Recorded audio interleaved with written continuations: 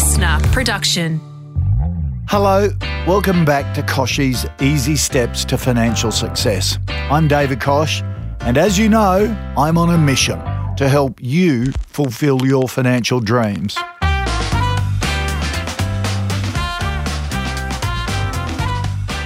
In this episode, I'm going to continue to guide you through the process of getting your tax right.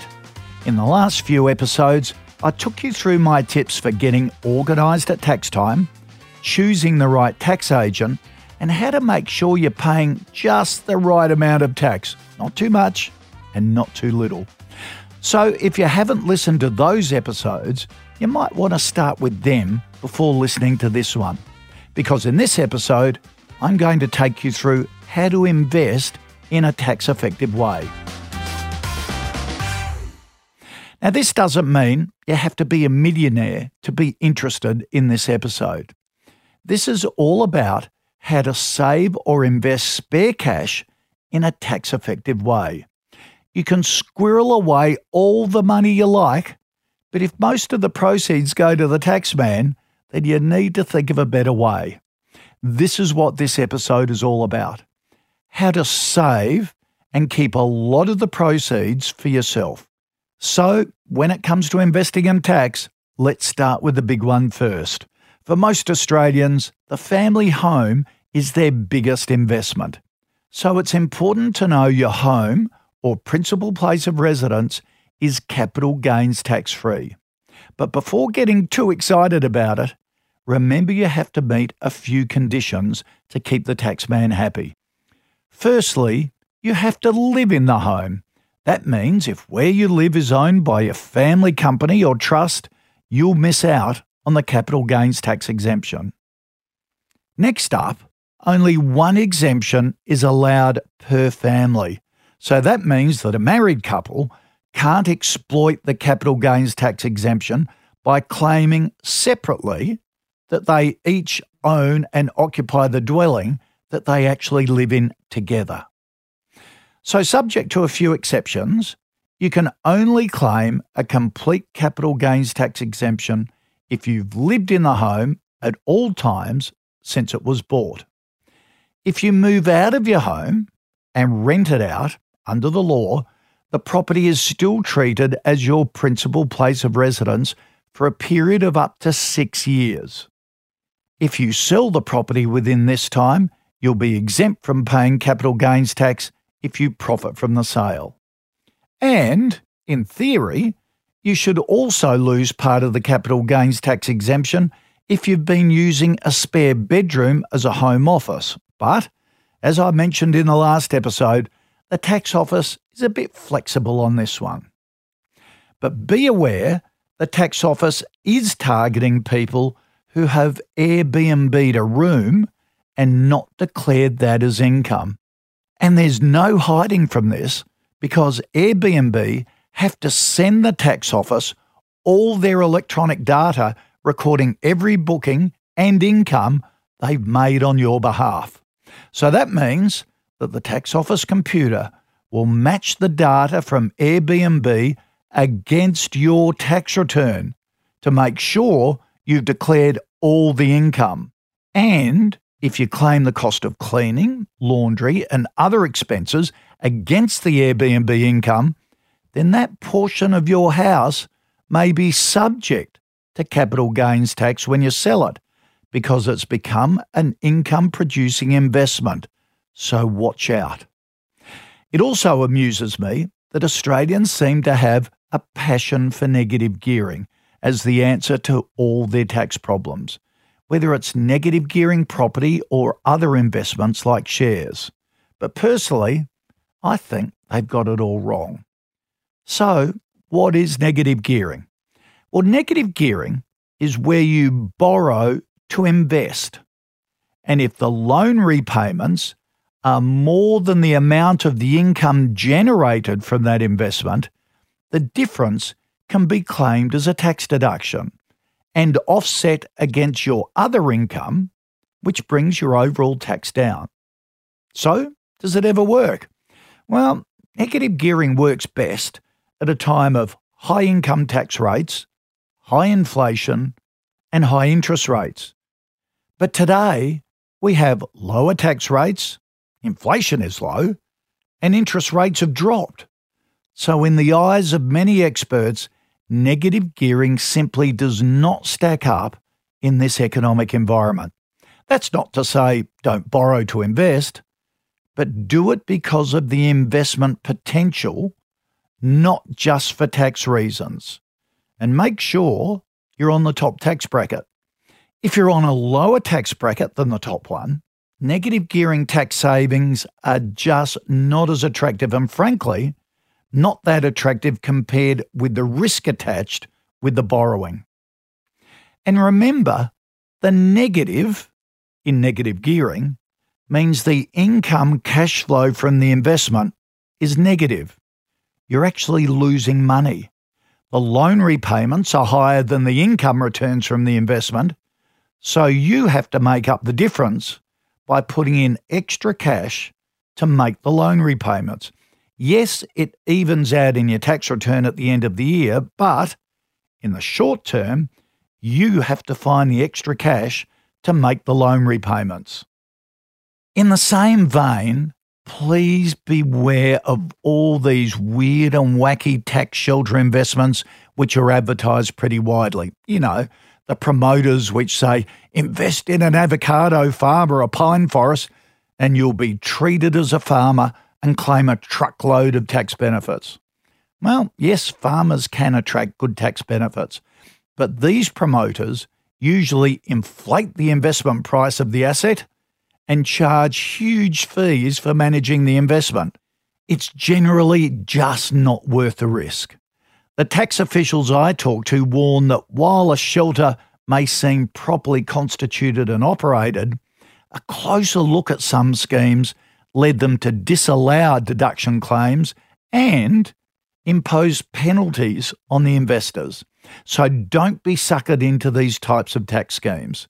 If you are interested, get some good independent financial advice from a good financial planner or lawyer to make sure it's all above board. Another problem with some of them is while they may seem to offer attractive tax advantages, they fail to deliver with investment returns, and there's no point in saving tax but losing your money at the same time.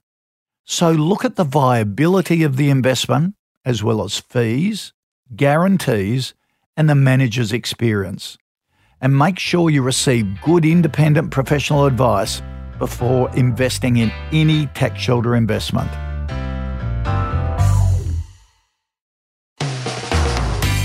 But it's not all bad.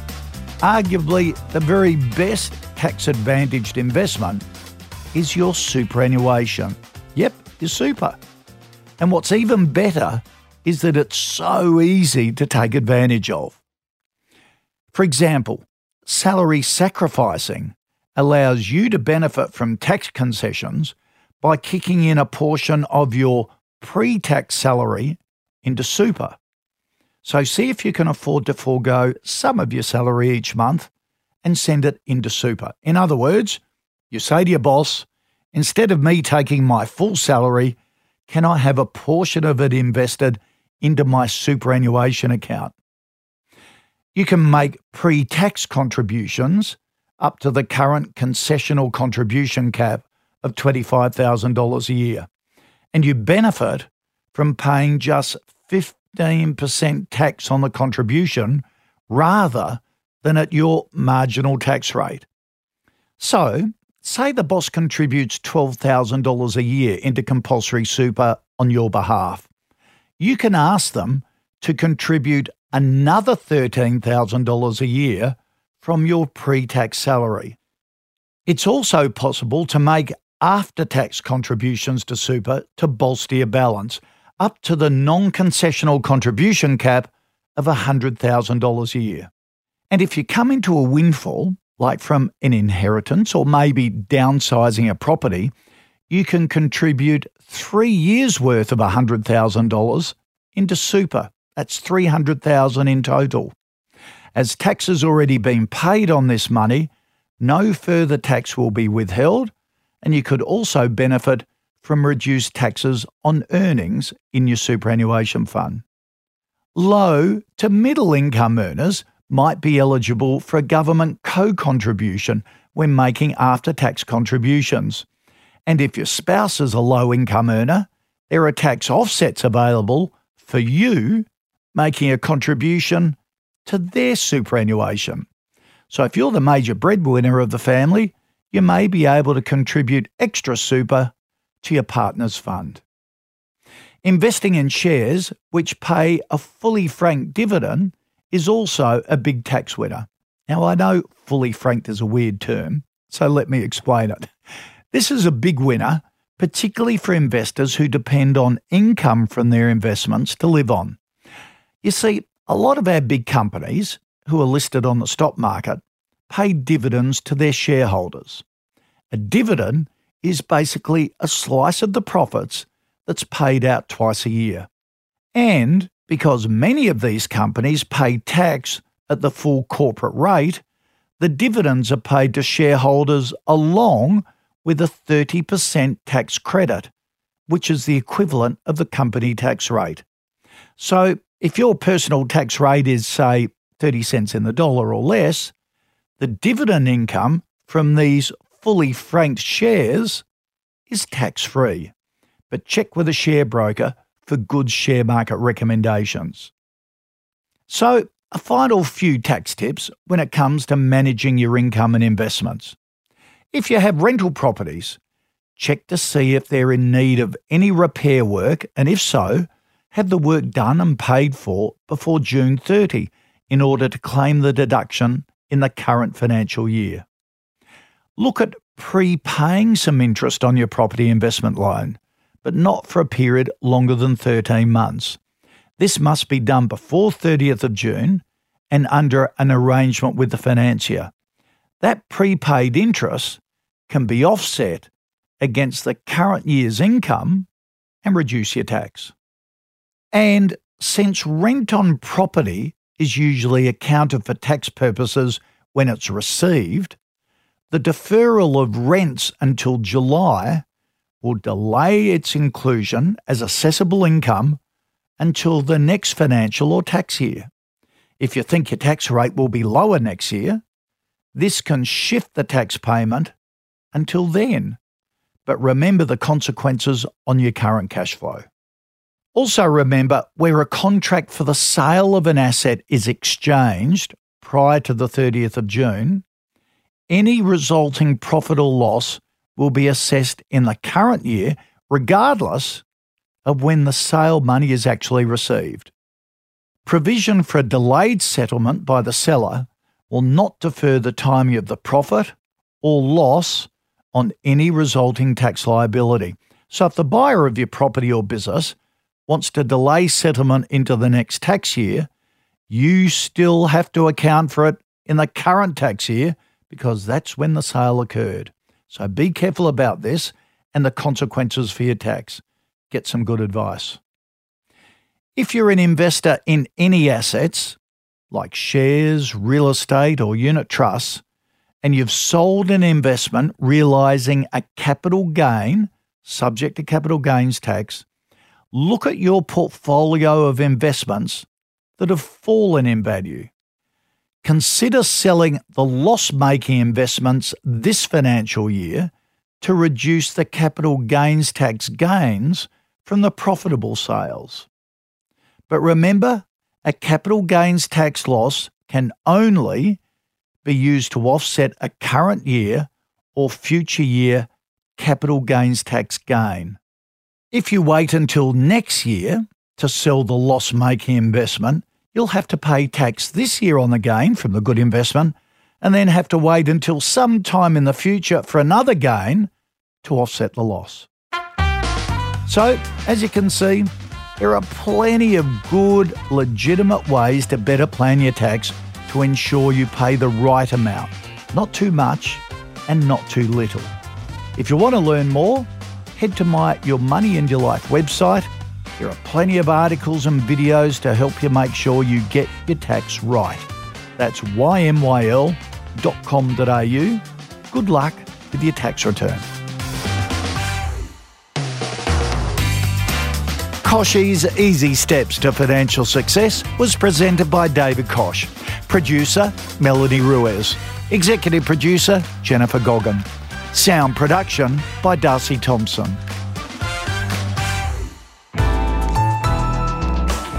Listener.